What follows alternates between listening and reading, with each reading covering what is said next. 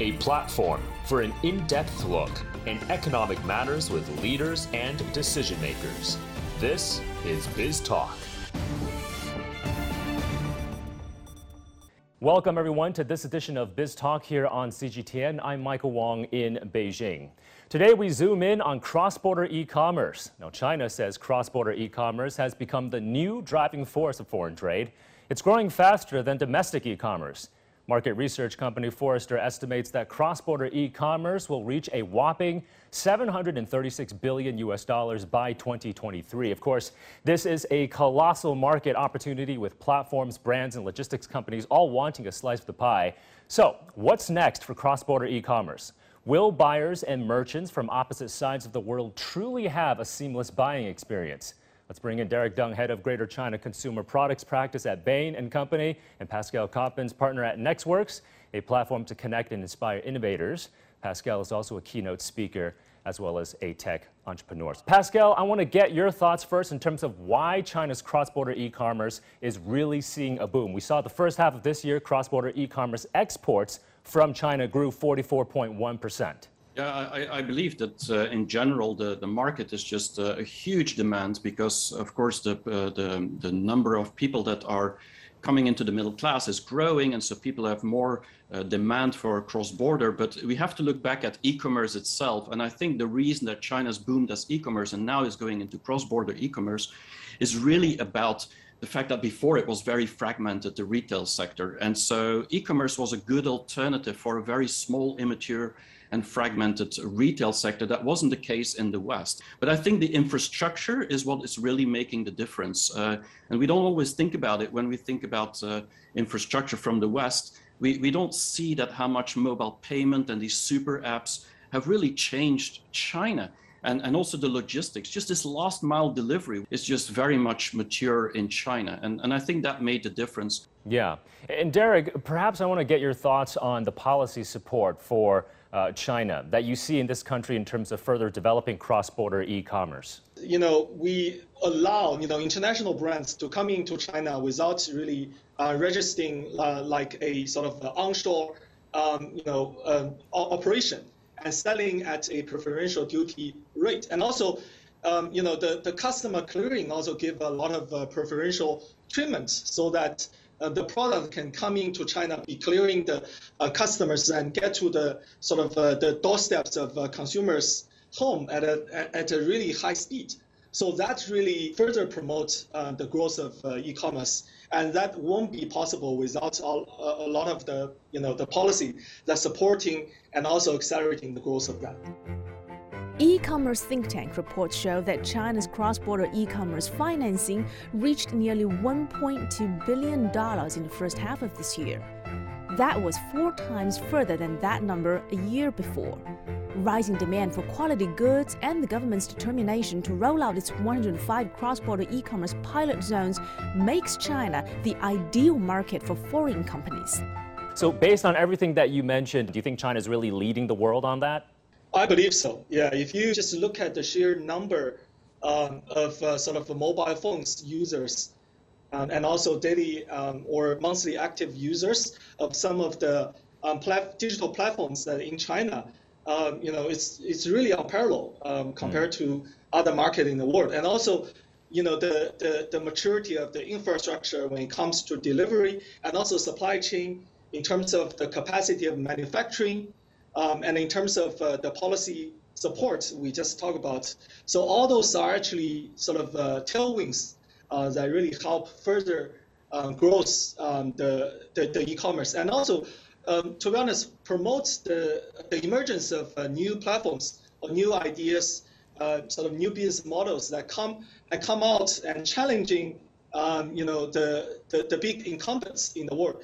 We talk about Alibaba and JD being really the innovators several years ago, but they are now the incumbents and being challenged by some of the sort of newest competitors or newest challengers in the market. So that really helps China then continue becoming at the forefront of the innovation. Amazon and AliExpress are the 2 behemoths in the e-commerce sector. Each has absolute dominance in their respective domestic market. They're also each other's biggest rivals, as they both look to capture a large share of global e-commerce market. That's expected to reach $24.3 trillion by 2025. Alibaba has a goal of delivering goods from China to anywhere on the planet into 72 hours.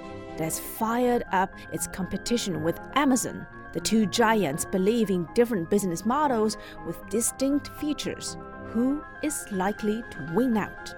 We're seeing the rise of these cross-border e-commerce pilot zones as well. There are over 100 of them across China. And when it comes to customs, you spoke about this, Derek, it's really fast. You can get customs in and out in 1 minute, pretty much under a minute now. Before it was 4 hours. So these pilot zones are something definitely we should be on the lookout for. Pascal, you know, when we talk about China's cross-border e-commerce, when we talk about international e-commerce, we can't, I feel, get away from the distinction between Alibaba and Amazon. What do you think is the main difference between these two global tech giants? The main difference, in my view, is the way or the mindset of those two companies. And when we look at Amazon, for example, it's very, very clear that they want to control this whole supply chain. They want to make sure that they're in control of everything, the warehouses, the logistics, the employees. And this is to enhance the quality and also the customer experience and customer service. And Amazon is really the king of customer service as well. Alibaba or AliExpress, it's much more about enabling the partners, enabling all these sellers. And so what they do much more is really creating this platform. It's more a marketplace than a reseller like Amazon, which means they don't have inventory. And so software data analytics is much more important because that's the only way to make sure that everything is possible. So I feel that these two are very different in style, but actually they're offering the same products, although Alibaba has many more because of the many more partners they have. And the difference is that it's almost a quality customer service experience versus a quantity and availability game. I would almost dare to say it's like Walt Disney versus Netflix. I mean, both are great, but one is really about just having blockbusters, and the other one, which is like Amazon, and the other one is really about having just lots of localized choice and opportunity. So you're saying Netflix is more like Alibaba? Yes, I do, yes. Pascal, so following up on that, do you have maybe a sense of which model potentially may win out when we talk about international, when we talk about cross-border e-commerce? Because, I mean, we see both models here in China, right? JD.com a bit more like Amazon, they have inventory. Alibaba doesn't hold inventory. But on the global stage, eventually, might one model win out against the other? Well, it depends how you look at the world. If you look at the Western world, where there's often quite high availability of money for consumers to purchase. They want higher quality, they want premium products, premium services, but there's still 6 to 7 billion other people on this planet that still are looking at availability, at price, at also for these sellers to make money. And so I think it will depend on the markets. And I think certain markets will be very competitive because it's going to be a combination, and other markets which still have to grow, I think Alibaba will have an advantage. And so long term, I'm actually more bullish on Alibaba because Amazon is just having to pay lots of money to control that everywhere in every market that still needs to be developed. Derek, do you share the same sentiment as Pascal? One thing I wanted to highlight is that there are not just sort of Alibaba and JD, sort of two versions of that. There are a lot of new versions of how e-commerce should be done in China. For example, the Pinduoduo version represents sort of, one potential group buying or demand aggregation type of model. There are another version which is represented by some of the sort of short video platforms such as TikTok or Kuaishou, or even some social content driven platforms like Xiaohongshu. So there are a lot of different platforms there. So it's really hard to say. But recently you will see the growth of people spending time on live streaming and short video. That represents, especially on sort of Gen Z's horizon, how people like to spend their time, get information, get acquaintance with a brand or product, or even complete the purchase. So those new platforms and new trends will also shape how the future will look like. Okay. Well, Derek, Pascal, stick around. We're going to take a short break because when we come back, as cross-border e-commerce gains more traction, we're going to discuss how should business models really move in lockstep? How should they move in tandem with this rise of cross-border e-commerce? We'll discuss all of that with Derek and Pascal when we return. Coming up next, apart from opportunities, what are some of the challenges that retailers need to contend with? A lot of Industrial 4.0 technologies, now that is not becoming the future anymore. That has to be done. What decisions have to be immediately made, no matter what else? What are some of the sort of hero SKUs you decide to focus your unlimited marketing dollars on?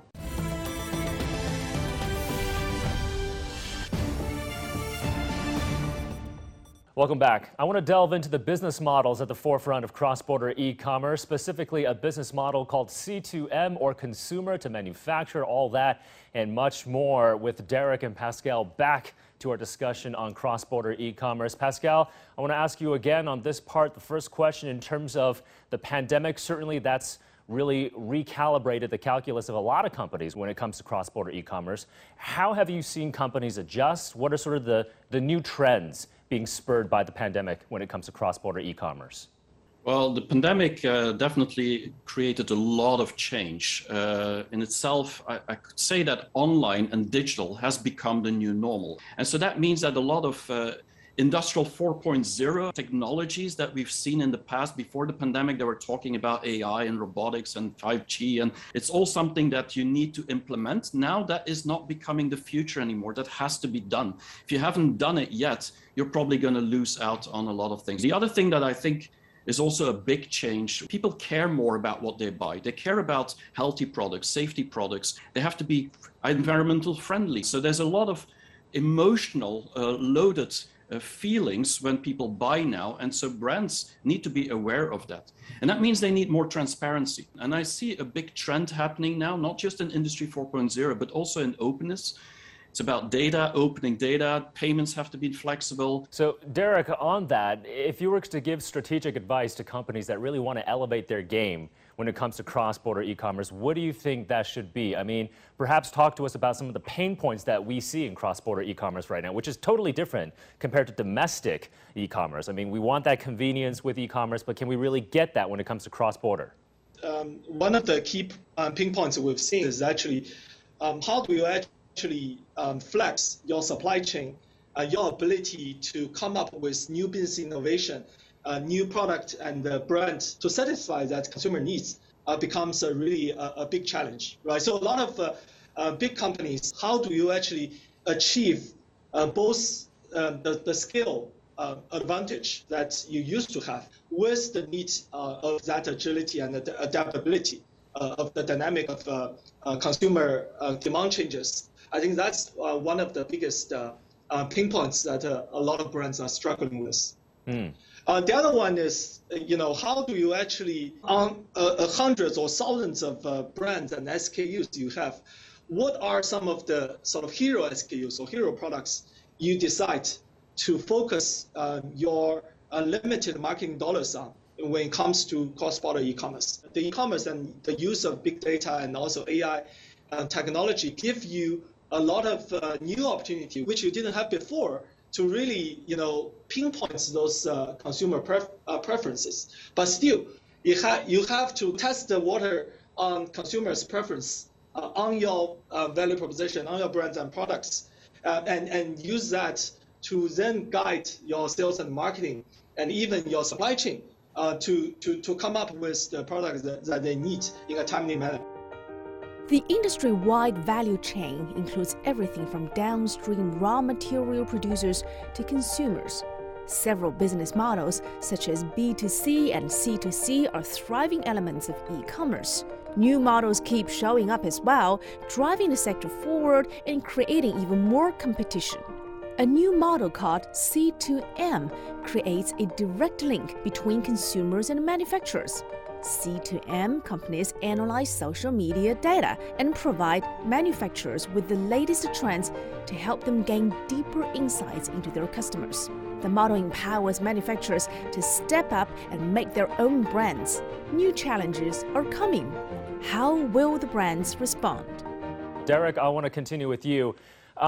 Consumer to manufacturer, this is a very interesting model I want to get your take on. Do you think this is sort of the future of cross-border e-commerce? You were talking about meeting consumer needs, meeting customer needs. This, I believe, was first proposed here in China by a platform called Biyao. What do you think about the C2M model?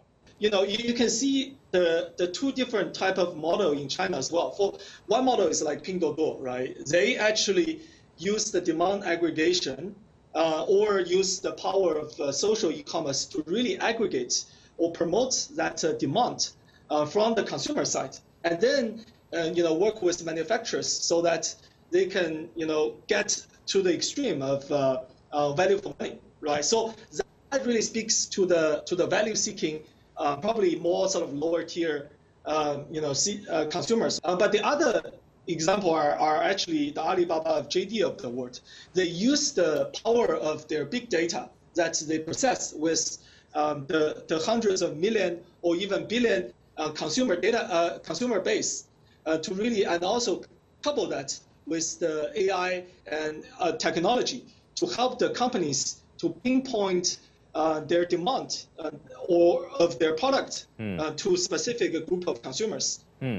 And Pascal, what do you think about the advantages and perhaps weaknesses of this consumer to manufacturer model? I mean, do you think this really can be a game changer when it comes to cross-border? I think it can be a real game changer because it helps primarily the factories to go from made in China to create in China in a way. Because now they have the data, they have the intelligence, they know what to produce, how much to produce, they can upscale, downscale, they can actually invest much better. And so that intelligence is something that the factories never had before. And so I do believe that platforms offering that intelligence are giving hope for many of these factories to now become even brands, to become an original brand manufacturer. And so the game is completely changing in my view, where the brands now don't only have to look at how do I sell into a market, but how do I work with factories that maybe become my competitor or my partner or my supplier. And so it's becoming very complicated. But in general, I'm very positive about this C2M model because it allows a new industry, or I would say the factories, to level up and to actually become higher in the chain. The challenge, of course, in cross-border is keeping up that quality, because there's challenges with quality. If you're very agile and constantly change, then keeping up the quality is definitely an issue on itself. And then there's also things like environment, which we shouldn't forget about, because I mean, having more packages throughout the world is not a good thing always. So there's going to be some changes needed there too. True. The downsides of e-commerce in terms of what we're going to do with all these plastic and packaging waste. Pascal, but C2M, it's not going to exist in a vacuum, right? We're going to still see other models for e-commerce existing on the global stage, on a cross-border stage as well, right? For example, direct-to-consumer. I don't see that going away just because C2M is sort of a new model for this. No, it definitely is not going to go away. What we're going to see is just more players and more models. And so they're all going to start merging. And that's why I like China so much in a way, because they're always experimenting all these models within the market. And just like Derek said, whether it's live streaming or social commerce or group buying, or, I mean, they're all competing with each other. And ultimately, there's models coming out all the time. But that doesn't mean the old models don't work anymore. But I do think these new models like C2M are a new opportunity for new players to actually get seen in the market, which before they were just hidden and nobody knew them. Another quick break. When we return, what can we expect for the future of cross-border e-commerce development, from policymakers all the way to market catalysts? What's going to propel digital buying and selling internationally to the next level? More with Derek and Pascal when we return. Coming up next, influence marketing. Is it a strategy that companies must adopt? All those actually shorten the time for consumers from getting know a brand to a purchase. How to really meet consumer needs and win brand loyalty. Brands need to look beyond just the data. They need to look at the people behind the data.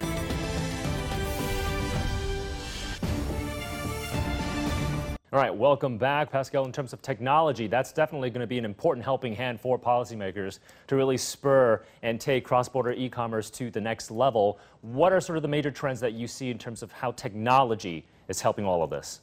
I think there first needs to be a catch-up globally, and China could, of course, help in that, but definitely the world needs to somehow get to the level that it's easy to do business with cross-border. And that's still a very big thing. On top of that, I do believe that tracking, tracing, and definitely artificial intelligence can help. But IoT, just for tracking everything, is something that you can see within a country happening maybe. But how do you do that cross-border? That's not so easy, but that still needs to do. And that's a lot to do with data sharing. And so this is the big bottleneck. People need to share data when they trade with each other. And many players are not comfortable yet. The only advantage that China has is, of course, it's the biggest trading partner of most countries in the world. So they can kind of put their standard there. But then it's going to be a race or a fight on standards. So are we going to use the Chinese standards or the foreign standards or the Western standard? Who's going to build these standards? And so we still have a lot of work to do on building standards. I do believe blockchain is going to be central to this thing because it's a trust technology in itself. And because China is really focused on this blockchain within the whole trade, I do believe they have a big chance on getting people on the blockchain service network that China is building. If we think about cross-border e-commerce, of course, I feel counterfeiting is definitely going to be a big issue. How do we think about fraud, counterfeiting, making sure that IPR rights are there and that cybersecurity is there as well? I think there's a huge issue that China is facing already for many, many decades to make sure that the world believes in actually their taking this serious. And I think they are. It's just that it's not communicated enough. So I think beside the fact that there's a lot of effort being done, both on the cybersecurity, on making sure that the IP rights are getting right. If you look at the IP rights laws in China and Europe, it's very, very similar. There's very little difference between both. And so it is very safe in a way, but people don't perceive it like that.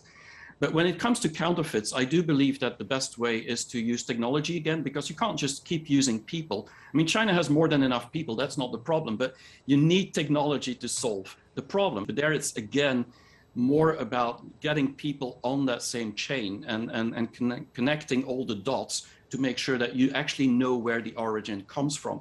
But I see in China, there's a big trend going into that direction because they have the biggest challenge of proving to the world and proving to many people inside China even that the products are real and not fake.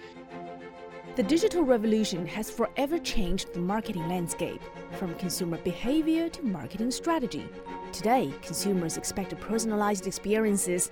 When was the last time that you bought something because you saw advertisements on TV or in a newspaper? That's the power of influencer marketing. It provides viewers with personalized information, targets customers precisely, and realizes brand localization. That's all brands want when doing cross-border e-commerce. I don't feel these models are going to work if you don't have the attention of the consumer, Derek. When it comes to e-commerce and live streaming, I want to get your take on influencers, especially these food influencers, I feel makes me buy really quick. So in terms of how brands can adjust, can better use these influencers, these KOLs, as a distribution channel, what are your thoughts on that? They should be seen as sort of one of the key stakeholders in consumers' purchasing decision, or even the whole sort of consumer journey, from sort of getting awareness of the brand, generate some interest of trial, consideration of different brands among different brands, and then going to the purchase decision. So the influencer or the KOL or key opinion consumers, KOCs, they are everywhere. They are in every touch points of between the brand and the consumers. According to some of the latest research that we have done, among all the touch points of consumers, the fastest growth touch points are actually the short videos and live streamings, right? So this represents sort of the growth of consumers' attention, and those attention are not only on sort of the early part of that journey in terms of awareness building and the interest building, but also on purchase. For example, TikTok has recently launched their own e-commerce sort of platform, and also they are long, being a link during those videos, so that you can click into and buy into the product immediately. So all those actually shorten the length or the time for consumers from getting know a brand to a purchase.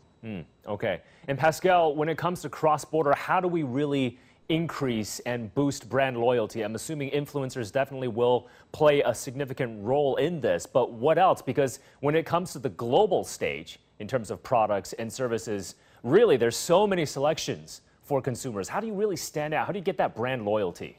Yeah, so it's about creating value. But I think what Derek said is very correct. It's all going to be about influencers, because what's changing in the marketing now is that it's going from one to many to one to one.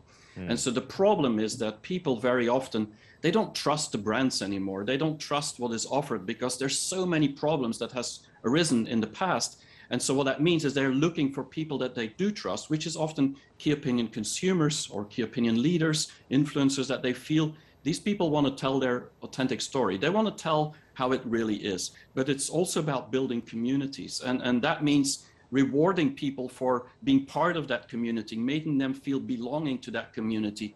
And so it's a lot of emotional that comes on top of it. So brands need to look beyond just the data. They need to look at the people behind the data. And I think that's where the influencers are making the difference. Yeah, I mean, this is a huge total addressable market. We've got about 30 trillion US dollars in terms of retail sales. Cross-border e-commerce, I feel like we're just getting started, but we're certainly seeing fast growth on this front. It was a very fascinating discussion, gentlemen. Derek Deng from Bain & Company, as well as Pascal Coppens from Nextworks. Thank you so much. I would love to buy more products from Belgium, by the way. I mean, it feels like the world are the consumer's oysters, right, in terms of being in one country and selecting products from all over the world. So a lot of great insights, a lot of great advice. Thank you, Derek and Pascal, to you both.